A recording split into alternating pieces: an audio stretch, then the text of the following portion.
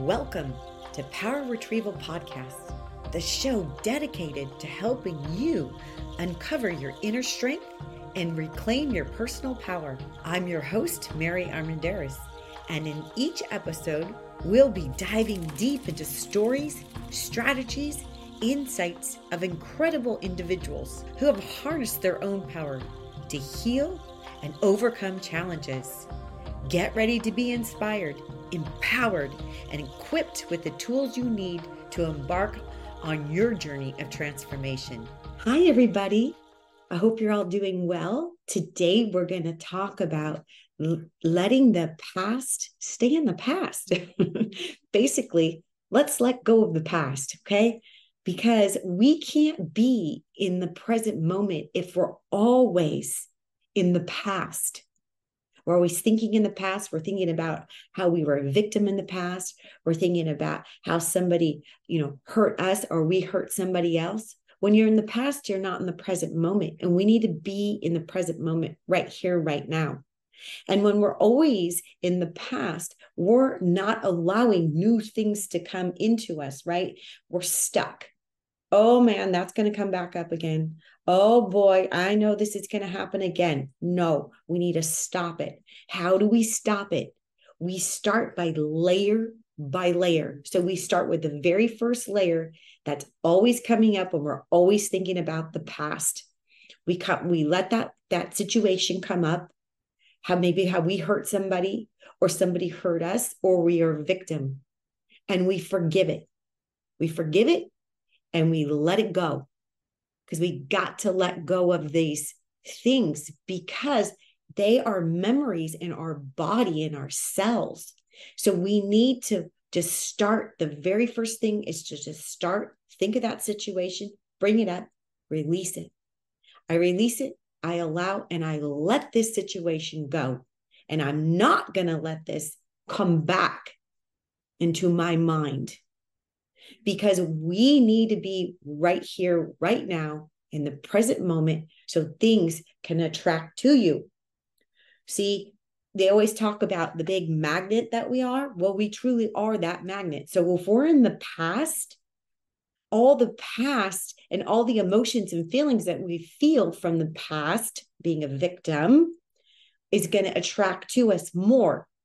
So we need to change the way the cells are listening. We need to change that. So we need to release the past situations, the past pain, the past being a victim, and step into the new you. So this is a great tip to do.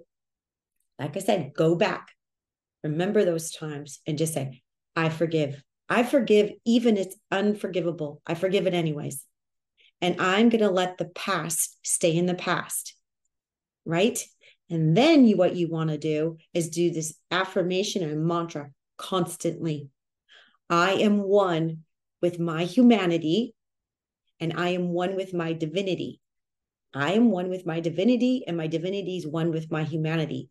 That is putting you in the present point right now, right here, instead of being in the past. So when those things start coming back, those past thoughts that you're thinking, oh my gosh, this is going to happen, that's going to happen, I'm still a victim, go back. I forgive it.